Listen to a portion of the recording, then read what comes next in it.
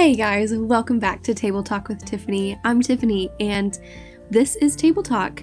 This is a place where we get to virtually sit across the table from one another and learn, share stories, ask questions, and learn about courage, faith, and inspiration. I'm really excited about this podcast today because I have my really good friend Stacy Utecht on.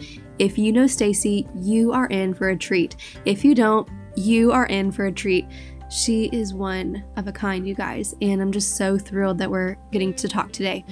We are going to jump right in to the hot topic of singleness, and so put your seatbelt on and buckle in for a really good ride.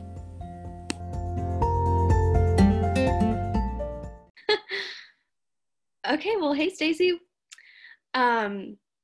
Guys, Hey. I'm so excited that we have Stacy on the podcast today because Stacy and I met at Bethel when we were going to school.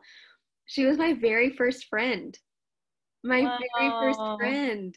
And we just had a blast together. And so I've asked her to be on this podcast because I think that she's fun, that she brings a lot to the world, and yeah, so we're just gonna talk today. Stacy, will you briefly introduce yourself? Yeah, hello world. Hello Tiffany's podcast world. This is me, Stacy Utecht, coming at you. You know, Tiffany, what's funny when you were just talking about how we met and how we were first friends, the first thing that came to my mind, I don't think you'll remember this. I remember you picked me up I didn't have a car for the first 6 weeks I lived in Reading. Mm-hmm. And you picked me up for a little gathering we were going to have with our revival group. Yeah, you were And I wearing first got in the car. Yeah, and we'd only communicated by Facebook or something. And I got in the car and I was like, how do you pronounce your name? Because it's spelled different. And you're like, Tiffany. And I was like, oh, that makes sense. But I thought just because it was a different spelling, maybe you said it like a French person or something. I don't know. Hey, but I don't know. Do people ask you that a lot? Yes, people do. And I get Tapani or Tapani. I don't think that it's that difficult. It's phonetically, it's just Tiffany, you know? Yeah. But if you want to think I'm French, then that's fine. I'll take it. Tiffany. Our friend Gabriel would say it like that. Tiffany. Oh, I love him. I know. Yeah. Oh, okay. So I'm Stacy. And yeah, I'm still living in Reading, working at Starbucks, not living my greatest dreams, but working toward it. Yeah. And I'm originally from Wisconsin, but moved here from Ohio. So I'm a Midwest girl at heart. And let's see, should there be a fun fact? Do you want to ask me a fun fact question? How many countries have you traveled to? Oh, I knew this would come up at some point. Yeah, listen, we probably should have this conversation at some point. I have a really large heart for traveling, big heart of love, filled with love. Yeah. I've been to 63 countries and counting. Always more to explore. Yeah. Wait, really quick. What's your next travel plan? What's your next country on your list? We'd all love to know that, wouldn't we, Tiffany? We would.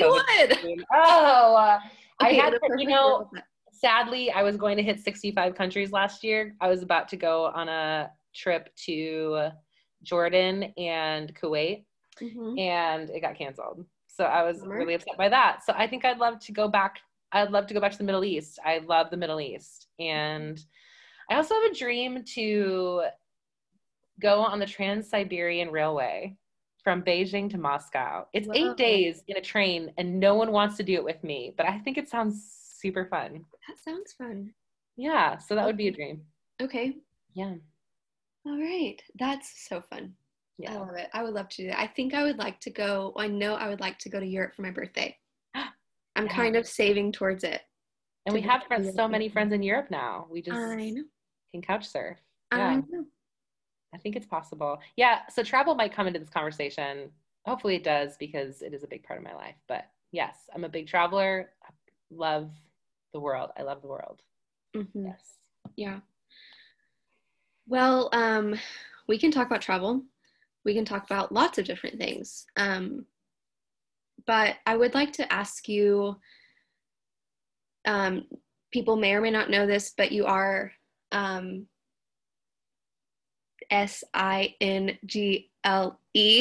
single. Go. And ready to mingle. We said at the same time. Thanks. But I mean, this has been a process for you, and it's a shocker to me why you are single, but it's something that I think that you walk in really powerfully, and over the last 2 years have taken like the reins on this part of your life. And so can you talk briefly about that and just share with the people how to walk powerfully in singleness? Yeah, I would love to. And just stop me at any point if you have questions or thoughts. I could probably talk about it for a long time. So yeah, singleness is an interesting topic, isn't it? And I think especially in the church or among Christians, it feels different. It feels a bit more high stakes. It feels like dating and marriage is like sometimes idolized and put on a pedestal. But I also think it's definitely something that God loves and desires and takes a lot of joy in, like good, healthy marriages. So totally. I don't think it's wrong to want that. And I think that's actually something I've, made peace with in my heart in the past few months is like God's desires are actually your desires. Like the things that you want aren't in you just because God's like, oh, that's sweet that you want that. Like, okay, I want that too. No, like you are actually exactly like your Heavenly Father. Like you are because you're made in His image. And so the things that you want are there because they already originated in Him. So if you have a desire for marriage or to be in a relationship, like we're actually hardwired for that stuff. And so it's actually really beautiful. I think there's some weird mixed messages going on in the church, which I'll probably get to, but yeah, I think I'll start by saying I'm 38 and single and turning 39 in a month, which is crazy because like I, first of all, don't feel that elderly. And second of all, no, you're not elderly if you're in your late 30s. I don't want any listener to feel that way. I was just trying to be funny. You're making a joke. The truth is that there is this expectation, especially in your 20s, for dating and marriage. And then like, especially for a woman's biological clock, like we want to have children, we want to have a family. So it does feel like as much as you don't want to have a timeline, you start to feel that. And I've wanted to be in a relationship since I remember being in kindergarten and approaching Sam O'Connor, my kindergarten crush. Ooh, Sam O'Connor. Isn't it funny how we remember do you remember your first crush's name? Yes, Michael. Oh, see, you didn't prove my theory. I always feel like people say their first and last name when you talk about your first crush or something. I don't know why. Okay, maybe it's just because, Sam O'Connor. Well, I remember what he looked like. He had red hair. And if I thought long enough, I could figure it out. But oh my gosh. Yeah. So, I mean, I remember, approaching him on the playground and telling him that I had, crushed on him, So, yeah, I know, right? Do you think you do the same today? Just approach people and say we have a crush on them? Oh gosh. Why does it feel so hard now? We'll get to that too. Like I have done that, but it's felt a lot more intense. There's something sweet about children. They're just like, I like you. Like they don't have to have a reason why. And they don't have a list of like why they like them or, requirements or limitations. They're just like, I just do. And I'm like, my toes are getting stepped on. I know we could just listen, if we could just return to the heart of a child in our crushes, I think there's something available for us in that, like the simplicity of just saying, I don't actually have to know why I do. I just do. Wow. It's sweet. And I love that. I think the older we get, the more we make it more complicated. Yeah. Or put our own requirements or lists on things. So anyway, moving on. So, oh no, where was I? So yes, 30, almost 39 and single. And I think there is something too about like the older you get and the less action you get in your life in this area. I think you can start to really turn your eyes on yourself and say, there must be something wrong with me. And rejection can feel painful and it can feel intense and it can feel personal. And when in fact, it's really not all of that. I think I've had to learn in my life. I think I didn't know until coming here to Reading and meeting with a counselor that I think that there's a couple of different ways, especially if we're talking about Christians, like that Christians can view dating. It's like, okay, God is going to bring me someone when I'm ready, or he's going to bring someone to me, and I just have to wait and be patient. God knows like when I'm going to meet my husband. So I just need to like wait and be patient. Like there's kind of like this mentality around it. Like, I don't have any responsibility in this. Like, I don't actually have to do anything. Like to get this thing, it's actually just going to be brought to me. And so I lived a majority of my life believing that. Do I think that God has a part to play in who you end up with? Absolutely. Like, I think there's definitely a sacred component to this. Mm-hmm. But what I didn't realize is that there's a lot of things. I remember hitting a point 2 years ago where I was like, I haven't been in a real serious relationship up to this point, which is another part of my story too. I really haven't dated very much. And not because I don't think I'm worthy or because I'm not awesome. Like, I think I'm all those things. And I think I've always known that. But I was like, if there's something in my life that's like, I could change and this thing would change, I want to do that. Like, if there's something I'm not aware of that I'm doing wrong, or like I could like shift and this thing will shift in my life, like I want to know that.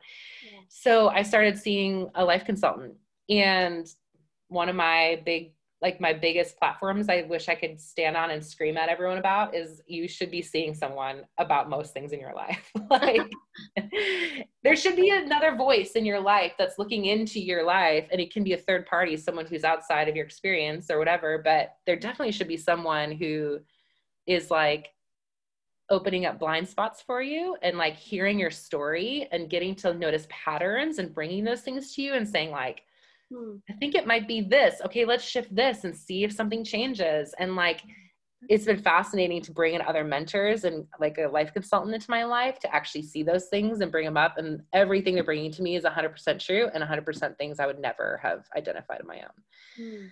So anyway, all that to say, I think like there is something about I'm going to do as much as I can. And then the Lord can come in and he will come in and do what I can't on my own, you know? So I think that's I'll pause there. Yeah. Do you have any thoughts?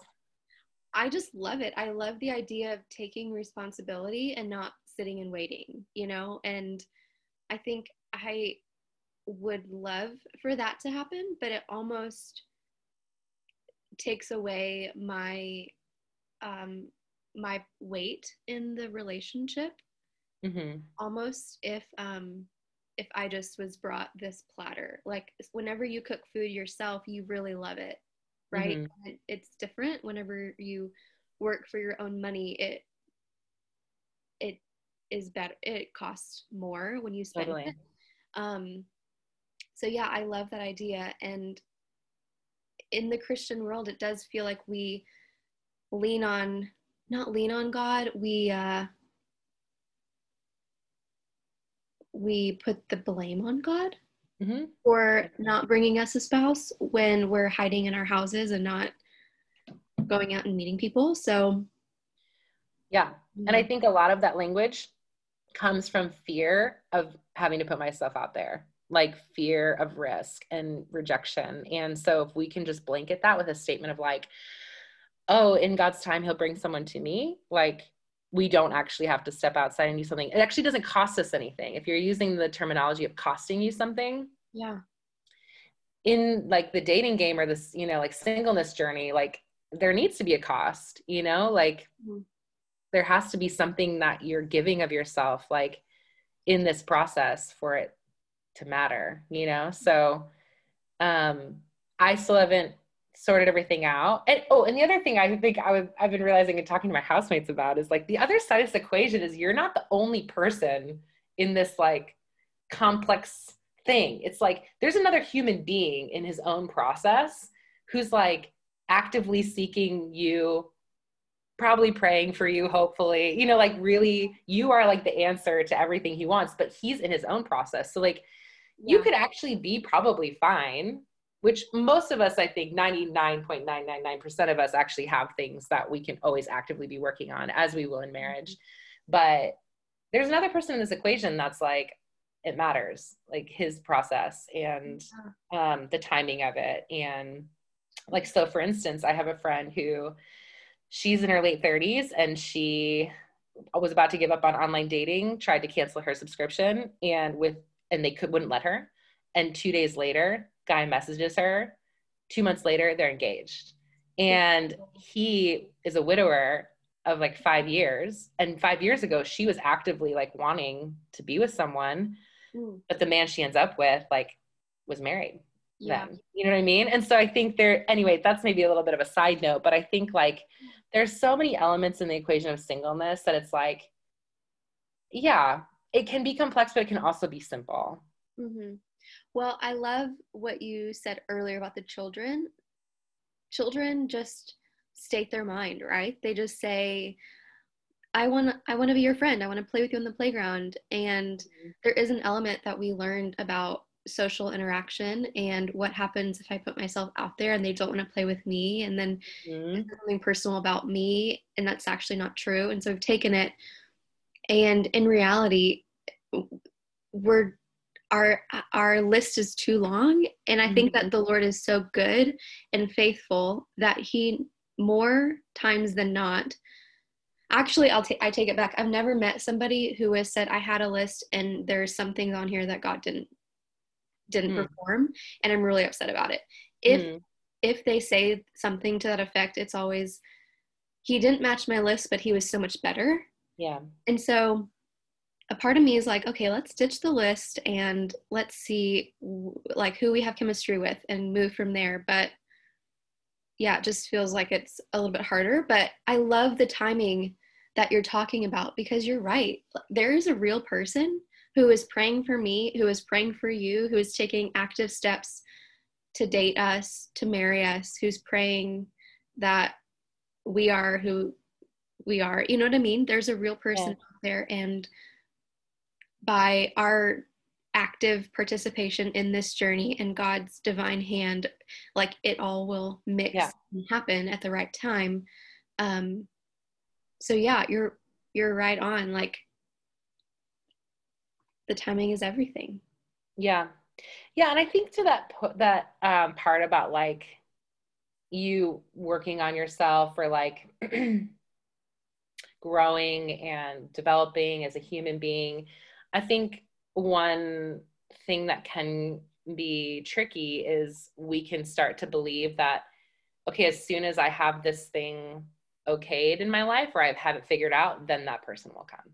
Totally. Or like, I'll be ready. And I think that's like an interesting conversation to have, is like, are you ever really ready? And I think we also can have this weird reward system thing of like, I'll do this work on myself. As soon as I have it like figured out and perfected, the reward is a husband. 100%. When in fact, the truth is, we want to discover pieces of ourselves that aren't actually in alignment with who we are. And yeah, like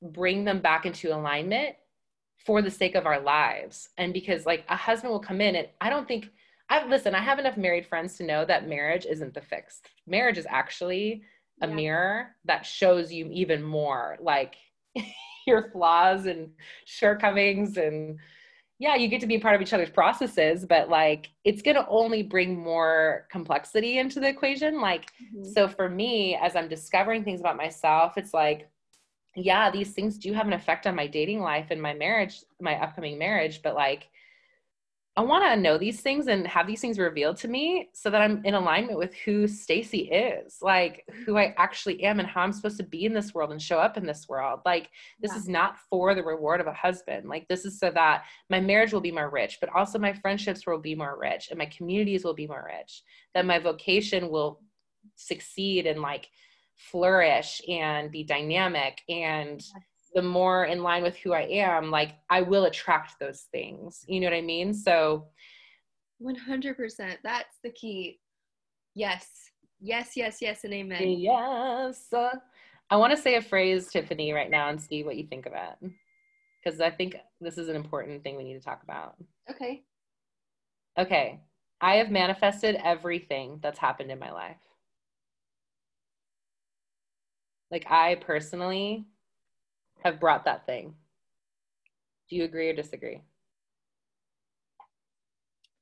I would lean more on disagree, but also have no thoughts. Okay, great. I'm reading this book on financial prosperity, and he talks about this a lot, but he says in every area of our life, this is true. And it is hard to wrap your head around, because he talks about like people he's known who have been in car accidents or have had like these tragedies happen to them. But he talks about like choices that we've made in our lives that lead to a thing.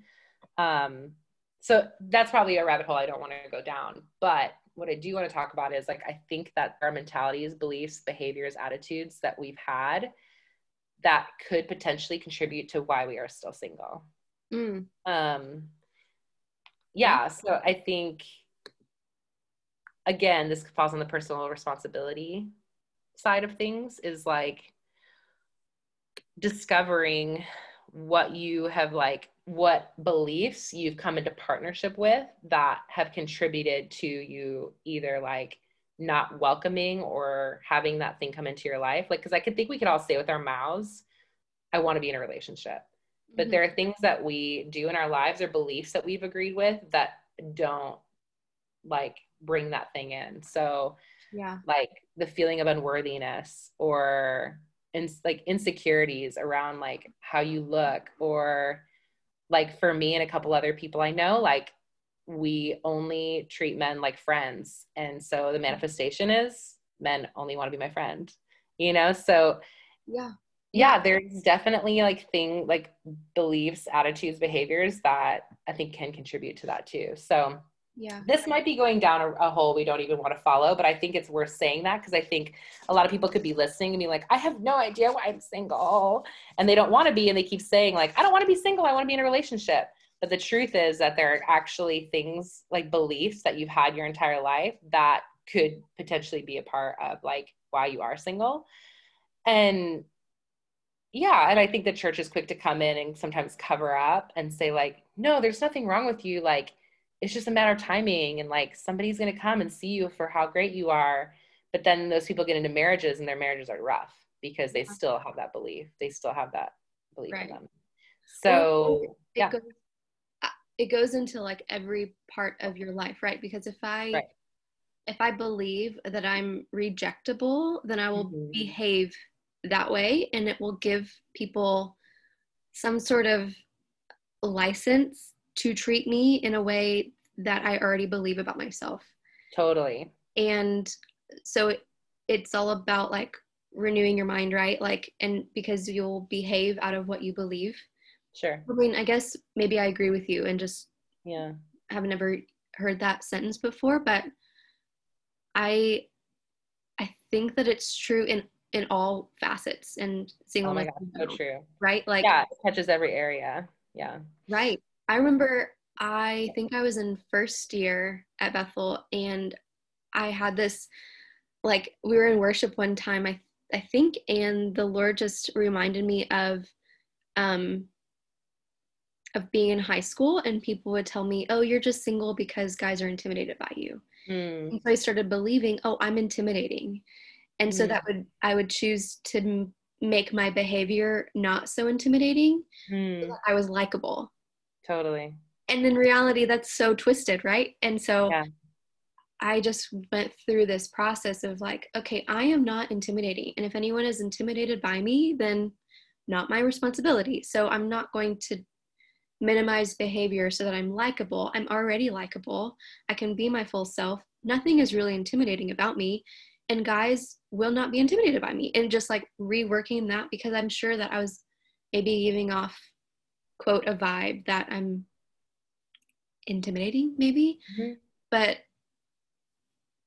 I don't know. I guess we won't know like this side of heaven, like what the equations all matched up to be. But I think that what we believe about ourselves matters so much, especially in this realm, right? Like, if I believe that I'm fully accepted and fully approved, then I won't have a problem telling the guy that I'm interested in you, or sure, I like you on the playground. Yeah, totally. And And I think one of the biggest trips most people have is insecurity over the way they look physically. And a lot of people don't actually believe that they're worthy, like to be loved for every piece of themselves. I think we could all pick out something that we're not pleased with, like on our bodies. And that thing can manifest and actually repel men rather than welcome them in. And you can cover it up as much as you want, or like wear different clothes or put on makeup. But like, if the belief system, like the hard wiring in you says like, I'm not beautiful, I'm not worthy to be loved, like that thing is actually going to be like felt by men and women around you. I mean, think of people in your life, like who you don't know why, but every time you're around them, like you feel like you want to reject them. It's because there's something that they've already rejected in themselves, and that's what's coming off them. And then you actually want to reject them. You might not say that with your words, but you feel that in their presence. When you get around someone and you're like, I don't actually want to be around you, and I don't know why. Like there's something inside them that's coming out. It could be an insecurity or a belief or whatever that people feel. And I think that's one thing I learned, through counseling is like, this is real for like men for real. Like there's like a radius that you give off. Like it is actually in quantum physics, there's actually a thing of like, I think it's like up to 6 feet is like around you, like the energy that you give off. Like, I don't care what you think about this thing. I've been reading books on like the quantum realm. It's fascinating. Just pick up a book before you decide to just like brush this whole concept under the rug. Cause there is something about it that is real. And like, you're giving something off that other people are picking up on. And then I think the thing for me, I know specifically, was that like victimhood came into the whole thing, like, or being a victim is like, I'm a victim of my circumstance. This never happens for me. Men don't want to date me. Why? Like, I'm great. I don't understand. But there was actually a hardwired belief system in me that like, with a few different things that I'm learning about, that is something I was vibing, And so, yeah, I think it's super interesting, but yeah, so much of it is, there's a lot of stuff about beliefs. So yeah, I don't want to like, talk about all this and make people feel like super introspective all of a sudden and insecure about like, oh no, there's something wrong with me, like, and go inside and be like, what do I need to fix? I think for me, the journey has been as I've been journeying, especially with the Lord in this area, I've just been open to his feedback. And like, so I'm not going and looking for the thing that's wrong. Yeah. I'm like waiting and partnering with him and in relationship with him. And like, the Lord knows when he gets to come in and be like, hey, have you looked at this thing? Like, hey, did you see this thing? And sometimes that's his voice. Sometimes that's other people coming in and saying that to me. And then as those things come into my awareness, then I get to like, think about it and go back into my history and be like, when did I first start believing this thing? So I think like maybe a word of caution or like whatever it might be is, if you want to be in a relationship and it hasn't happened for you yet, or you want to be married and it hasn't happened, I wouldn't actively go running into yourself and like saying, what's wrong with me and what can I fix? But I would definitely like ask for feedback from friends. And like, if you know the Lord, like ask him questions and invite his feedback. Like he's a really good counselor and he'll like bring things to your attention. And when he does, don't push it away. Look at it, observe it, interact with it. Yeah. Like, so I think I said a lot of things and it's just been a part of my own process, but I don't want to like make it so intense. Because it really is a journey, right? Yes, and I think I want to invite people to take this journey. I think this is one reason why I love being your friend, is because you've taken so much responsibility in your life to go after many different areas, and this being one of them. And so I think sharing your journey is so important because it invites other people to take the same. Yeah. And in our Christian bubble, there is a dating culture in every church. And if we can lower the stakes generally, if we can learn to take our own responsibility and teach other people to take active steps and invite feedback into their life, I mean, I just feel like we can win in this. And totally. That's the goal. I loved your point about feedback. And Can you talk some more about taking feedback? Like, who is allowed to give you feedback in this area, and what are you doing with that? I love that point, and I just feel like feedback is a gift to us whenever we take it, and we trust the people who love us enough to give us feedback and love us enough to see the areas that we don't see. Right. Yeah, it's a good question. Because you have friends who are going to come around you and like coddle you in this area, or like say a lot of things that are fluffy and feel good. And like, I guess that's, well, yeah, it's not helpful. It's not helpful. I think what you want are the people, what? I said, let's not be those people. Yeah, it feels good. It's like, oh, Tiffany, you're amazing. Like, you're incredible. You're going to be such a good wife and mom. So they all true things. But when there's no like insight into your life and like challenge and provoking thought in you as to like things that, you know, you could get to look at in your life, like, I'm not sure that's super helpful. And I think for most of my life, people just revered me and looked at me and would be astounded at why I wasn't with someone, but then would never set me up with anyone, or never like poke in and question things like attitudes or behaviors or things that I would or wouldn't do. And so, yeah, like I actually had a conversation with my mentor this past week, and he's gifted in spiritual discernment. So I really value like his perspective, and he doesn't come with it if he's not for sure about things, but he presented some things to me that were like, when he said them, I'm like, crap, that's true. I'm so beeping. You're fine. Yeah. And so I got to hear some pretty honest feedback about the way I interact with men on my team, and how I treat them. And then also like some weird beliefs I have around men that I should or shouldn't like, or yeah, like requirements and stipulations. And yeah, so I think and I don't know where all these things are coming from. And then like some fears that he picks up on in me. And so I think it's just been like, you don't have to deep dive into those things, but he was encouraging me to just start with honesty, and then like move in honesty in my life, and like with yourself, with myself and with others. And so that can look as practical as like, hey, there's this guy I'm like intrigued by, and he's maybe not everything on my list. We're throwing away that list apparently, but I'm gonna move in the opposite spirit and say, I'm not gonna be afraid of asking him for coffee, but I'm gonna do it. And I don't care if it's the man or woman's responsibility to do these things. Like, getting honest with myself is saying, I'm intrigued by him. And there's like a little seed that I feel like is planted and is growing. And yeah, so I'm going to take a step toward him and not run away, you know? Not run away. What a word. Because I think we run away because of fear. And, you know, like rejection, like the whole thing too, this big revelation of like, rejection actually doesn't have to be painful. Rejection only hurts when it's tied to your identity. Say that again. So, yeah, rejection doesn't have to hurt. Yeah. Only so when it's tied to your identity. Yeah, when it's like, when you feel like it's offending who you are, or like when it's painful, that means it's too tied to who you are.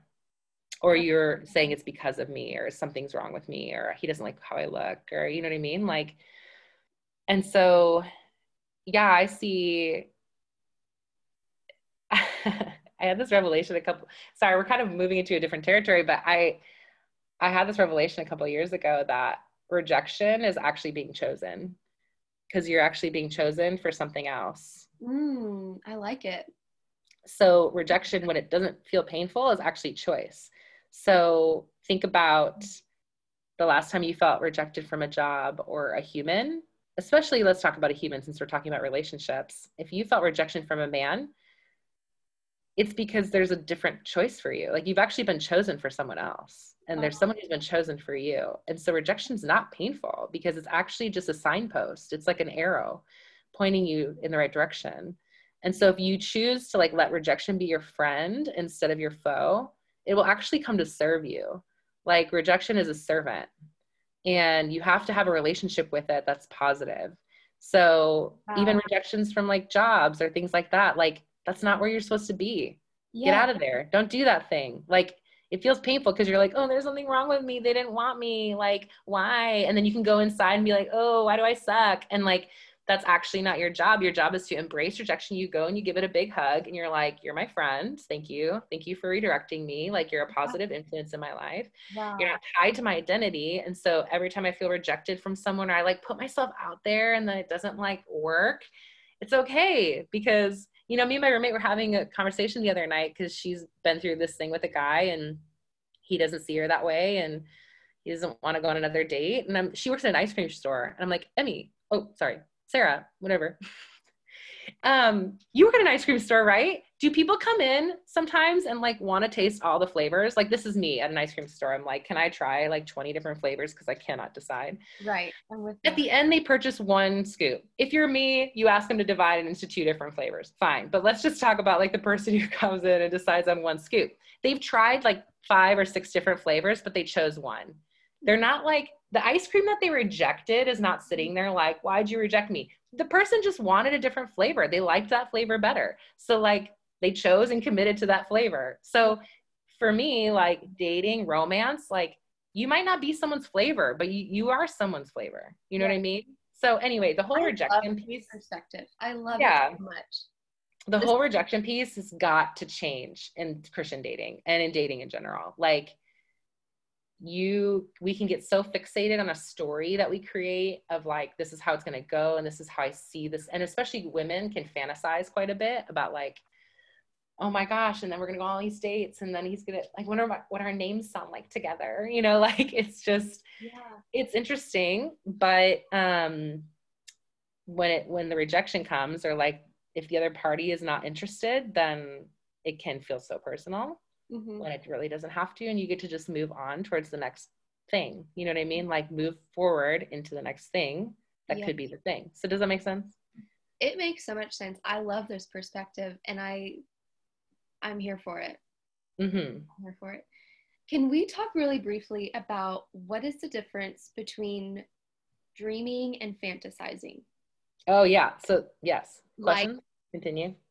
Well, I mean, as you're saying that, I'm like, okay, well, I dream about what my marriage will be like, or the traveling that we'll do together, and what will my home look like. Totally. When does it cross the line into unhealthy fantasizing? Yes.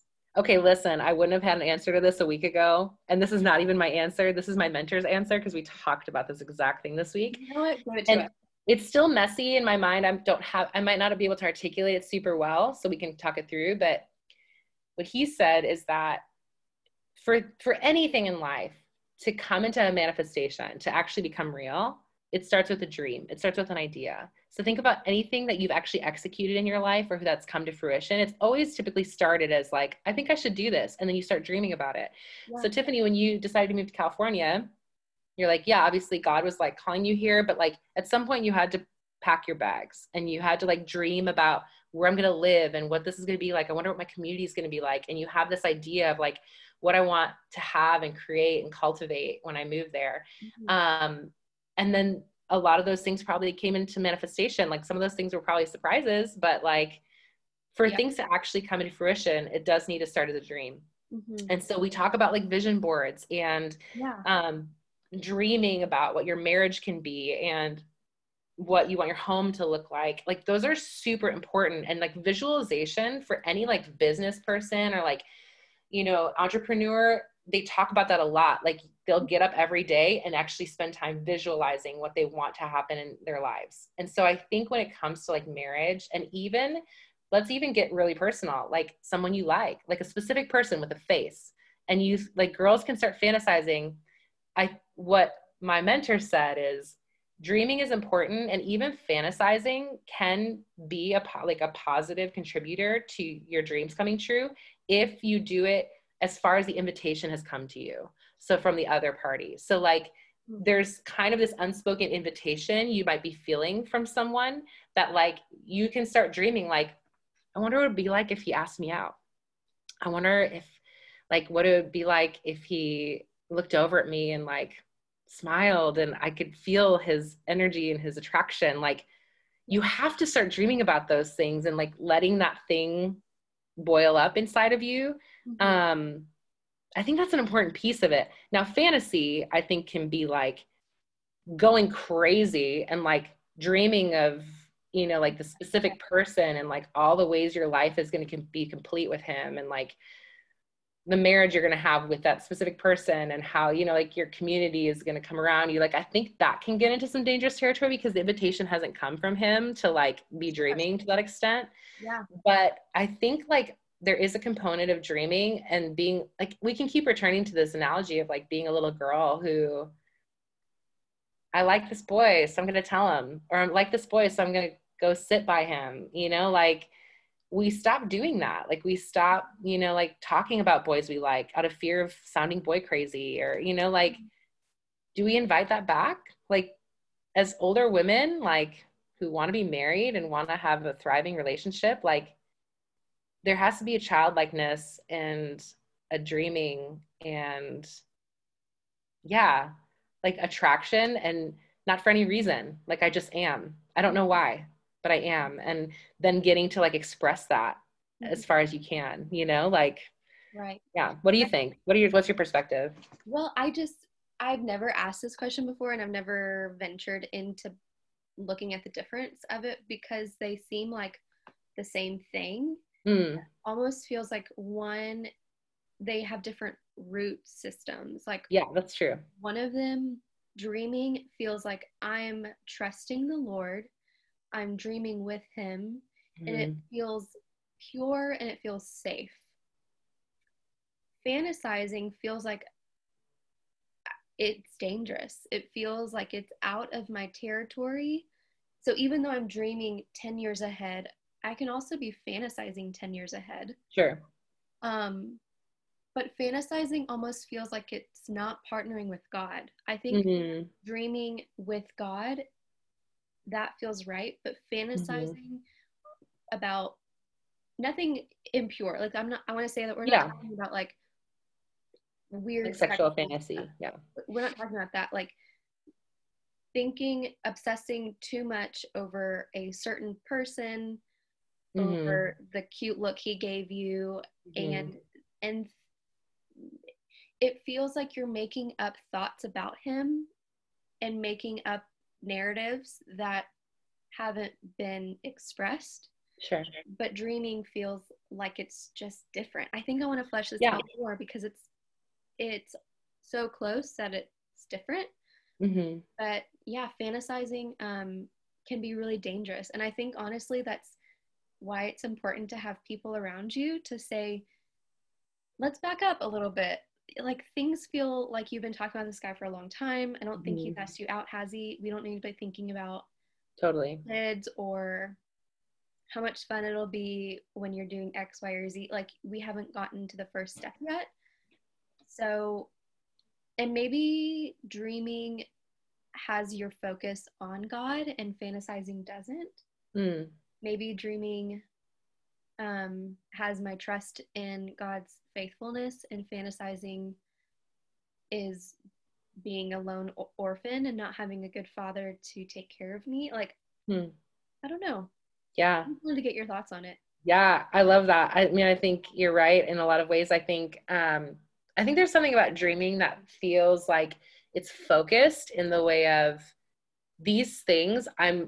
I want them to come into existence. And so I'm specifically dreaming toward bringing it into a reality, like that there's a focused nature to it. Fantasy kind of, I think that let's see, because I don't think all fantasy has to be bad. I think fantasy can also be like, the word fantasy almost feels more whimsical and like dreamy, like dreamy, not dreaming, but like thinking of something that like meditating on frequently, something that you're not sure for sure it'll come into reality, but it just feels fun to think about. It feels a little bit more like reckless maybe. with your, like, you don't have as much control or focus as, yeah. So I think maybe there are some times where it might be appropriate to fantasize. I don't know. I think I'm thinking about this too now. I've not really put a ton of thought into it. Maybe Gosh, I wish we could pull our audience, I see what they know. thought. I know. Because I think at the end of the day, dreaming is something that we do need to do. Like, it is imperative for our future to dream. I agree.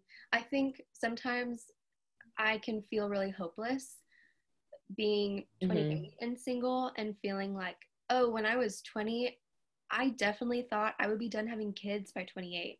I thought I would have 3, I would be married at 21. Like, I was for sure set on this life that I really thought I would have. And it's easy to feel hopeless and disappointed and discouraged. But there's a part of dreaming that gets your hope up again. That's like, oh, this is possible to dream about myself in a wedding dress. Like, this is the ring I want. And just letting hope come alive again with God in that process, and not dipping into, oh, this is so sad, I can't believe this isn't happening for me, and just like totally back some ground in hope and trusting the Lord that this is the story that he's making for me, and I'm actually here. Totally. Yeah. I mean, if there's a poster child for hopelessness, I'm 10 years ahead of you. I'm like, holy crap, I definitely thought I'd be married with lots of kids by now, living my life. And I think we need to probably talk about hopelessness, because that's one thing I think I've been thinking a lot about recently, is that hope is actually it doesn't fluctuate. Like, it's not dependent on my circumstances that informs my hope. Like, when I'm having a good day, I feel hopeful. When things are going bad, I'm hopeful. Like, it's actually who you are. Like, hope has already been given. Hope is already inside of you. It's just how much we actually believe that we're tethered to hope. Like, it's the belief that wavers. It's not the actuality of what it is. And so I think when we talk about disappointment in this area, it feels very it feels very personal, because it feels so much like it's like so dependent on us to like get it right and to do it. And if it's not happening, then we're not doing it right, or there's something wrong, but yeah, hope is there. Hope is available. Hope is already inside of us. And, dreaming with the Lord and like mapping it out, or like printing pictures of your dream home and like how you want, like I just did this recently. I created a vision board where I like printed out pictures. I Googled images of families and marriages and couples, and only chose the pictures that sparked something inside of me where I was like, that's how I want it to feel. That's what I like. There's a picture of a family sitting around a table with Santa hats on, and they have sparklers and over the turkey. I'm like, that's beautiful. Like, not many people want that, but like Stacy wants that. I want to light up sparklers at the Christmas table. You know what I mean? So I'm like, I put that picture on there, and I'm like, okay, God, I'm dreaming about my family, that someday I'm going to light up sparklers with my family. Like, we're going to have traditions. We're going to have values in these areas. And I'm going to partner with my husband, who's going to bring his set of values and traditions and desires. And we're going to create something explosive in this family. And like, our marriage is going to look like this. And we're going to value these things in our marriage. And like,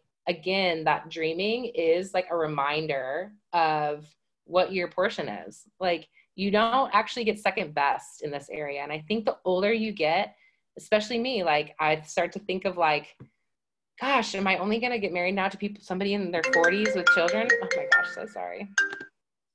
Am I only going to get married now to somebody in their 40s with a set of children, which would not be a bad thing. But I think like I can start to like have all these weird beliefs that like, I'm not going to get my first choice. And that's not true at all. Like, even if it comes in a different package, age-wise, or children or no children, or like, whatever it's going to be my very best. It's going to be your best, Tiffany. Like, you didn't miss it. And I think like in this whole conversation of things we can do and partner with, and belief systems and hope and disappointment, like the truth is that you can't get it wrong. Like, with all that considered, like there are definitely things we get to contribute and partner with and go towards to improve our life in every area, relationally, vocationally, everything. But at the end of the day, you're like, whether you're married or not and to whom is like already set. It's already determined. Like, and different people have different ideas of this, but this is my own belief. It's like, you just can't mess it up. Now, can you delay the process? Yes. Like, I think that's for sure there. But if you're meant to be married, you will be. It's just a matter of when, you know? So I think we get to just get excited about that and feel hopeful. And I have a quick like testimony. I met a woman a couple of years ago, actually, when we went on our missions trip to San Francisco. I think you might remember this. It was Stephen's sister. Yes, I do. She was married at 49 and never had never been married, didn't date very much. And she and I had a quick conversation, and she was like, I would wait another 40 years for him. Like, she's like, he's exactly what I wanted. And our marriage is exactly what I dreamed of. And she's like, I almost gave up multiple times. And she just said to me, she's like, it's a journey of trust. Like, at the end of the day, do you trust your Heavenly Father? Like, do you actually trust that he has your best in mind? And do you trust his plan for you? And you get to partner in that and walk with him in that. But like, trust is a big part of this equation. So I'm like, gosh, if I was 45, 46, I'd be like, well, guess I'm going to be single the rest of my life. But here we go. Homegirl. She married, 49, loving her life. Ministry's thriving, lives thriving. You know what I mean? So yeah, we got to throw out the timetable and the expectation culturally that you have to be married and have kids by a certain age, and it has to look this certain way. Like, that will trip us up. So. Oof.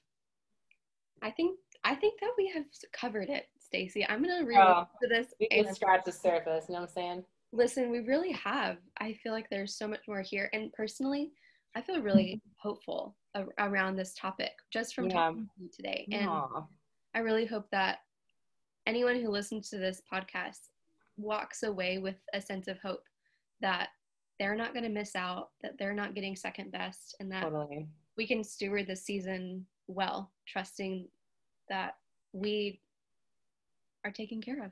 Yeah. I think I want to add one more thing. Add it. And that's like a little challenge, or, challenge. What do they call it? Challenge by choice. Okay. Or whatever you feel like the Lord is moving in you to do. If you and a couple of your friends feel similarly in this area, I would challenge you to get together on a semi-regular basis and start contending for it, praying for it, believing for it, edifying each other in it. Me and a group of 3 other girls, 3 or 4. Anyway, we just started getting together bi-weekly, and we're praying for our husbands every other week. And not only that, but just confronting beliefs that are, oh my gosh, so sorry. And just confronting beliefs that have not served us and are not being helpful, and bringing things into the light and taking care of things, and then just like actively praying for husbands. So I would say, like, there's a lot of women and men who this is something they want in their lives. Like, go for it, contend for it, ask for it. You know what I mean? Like, get around other believers who want this too, and then do it together. I think it's an amazing gift we have in community to continue to like, advocate for each other, cheer each other on, and be each other's cheerleaders in this. So yes, that's all I have to say. I mean, there's always more, but for now. Thank you. Thank you for sharing all your wisdom and totally. Heck, all your heart. I'm thankful for you, and I'm thankful for your friendship. Oh, Tiffany, thank you. Yeah. So this podcast is called Table Talk, and I want to ask you a question. If you could throw a party, breakfast, lunch, or dinner, but around the table, there's no budget, but you're throwing it, tell me about the party. Is it who's coming? What are they dressed as? What's the menu? Oh my gosh. Tell me all the things. Wait, money's not an issue, and I'm throwing a dinner party. It can be dinner party, a brunch party, or a lunch party, but it's around the table. This is tough. Okay. Okay, so for me, If you haven't picked up on this, I'm a flaming extrovert. Like, Tiffany knows this. When me and my friend Gabriel share a birthday month, not even a birthday, we threw like a raging party at my house. Like, some people are like, I just want a small intimate gathering for my birthday party. Not us. We want the walls falling off the house, like the amount of people who are there, and then the amount, like how loud the music is, and we want presents, and we had piñatas. You know what I mean? So like, okay, so that's where my mind's going. First of all, you're laughing because you know it's true. I know it's true. So, I mean, for me, it's in some like gorgeous cabin in the mountains of Switzerland. And it's just like overlooking this gorgeous turquoise water and snow-capped mountains. And then as the night falls, like we have this big outdoor gorgeous setup with like wood tables, and like Tiffany's like garnished everything beautifully with her hospitality gift and her like charcuterie boards, and she's there helping me pour the wine. And then we have like, you know, honestly, I'm like, bring a friend. Like, I don't even have to know everyone. Like, like everyone who wants to come, we're going to send a private jet and we're going to pick you up from anywhere in the world. Like, all my best friends are coming from all around the world. And then they get to bring a friend, and the table is like 3,000 feet long, and it's just set beautifully. And we have servers, and we're eating like some kind of beautiful steak and cheesecake probably. And like, you know, honestly, like the dessert cart comes around and it has every dessert you can ever dream of, and you just pick whatever you want. Yeah. Oh no, you know, it's not steak, it's like made to order food. Like you could have anything your heart dreams of. Like we just have these like 5-star chef, like Michelin chefs in the kitchen, and they're just cooking up a storm, anything you want. And then, you know, like I clink the glass and we all like cheers and hurrah, and then we have dinner, and then there's like a big dance party in our cabin, and then we have a sleepover, and it turns into breakfast the next day, waffles, obviously. those who can take it. You know, that sounds extreme, but it actually sounds super fun. And then there's another side of me that's like, I do just want like my 5 best friends in the world, like around a little tiny dinner table in like a shack somewhere in the middle of Antarctica, you know? So, yeah, you know, here we are. Well, do you feel overwhelmed? Do you feel stressed out when I say that dinner party? No, I'm dreaming with you. I'm imagining all of it. The only question I have is, what's the weather like? If we're in Switzerland and we're it's beautiful. Like maybe like enough for fall sweaters and chunky scarves, you know, and jeans and boots and stuff. Like I want the fall weather. Yeah. So it's like a little bit, it's maybe like in the 70s during the day, and then it drops to like 68 degrees at night. Wow, because I obviously have control over the weather. Oh, I love this party. I hope that you throw it one day. I mean, I think I probably will. Actually possible. So it's true. There's a big cabin on my vision board in the mountains. So okay, and we have friends in Switzerland. We do. Well, Stacy, thanks for talking today. I feel like we could do this again, honestly. I'm just, again, thankful for your friendship. Thank you for Aww. Thanks, Tiff. Yeah. So good to chat with you. Table Talks with Tiffany. Get your friends to subscribe and listen. Leave a 5-star rating if it's on your heart to do that. You're probably going to say all those things, but I wanted to say them for you. Thanks. You're welcome. Right. Bye. Bye.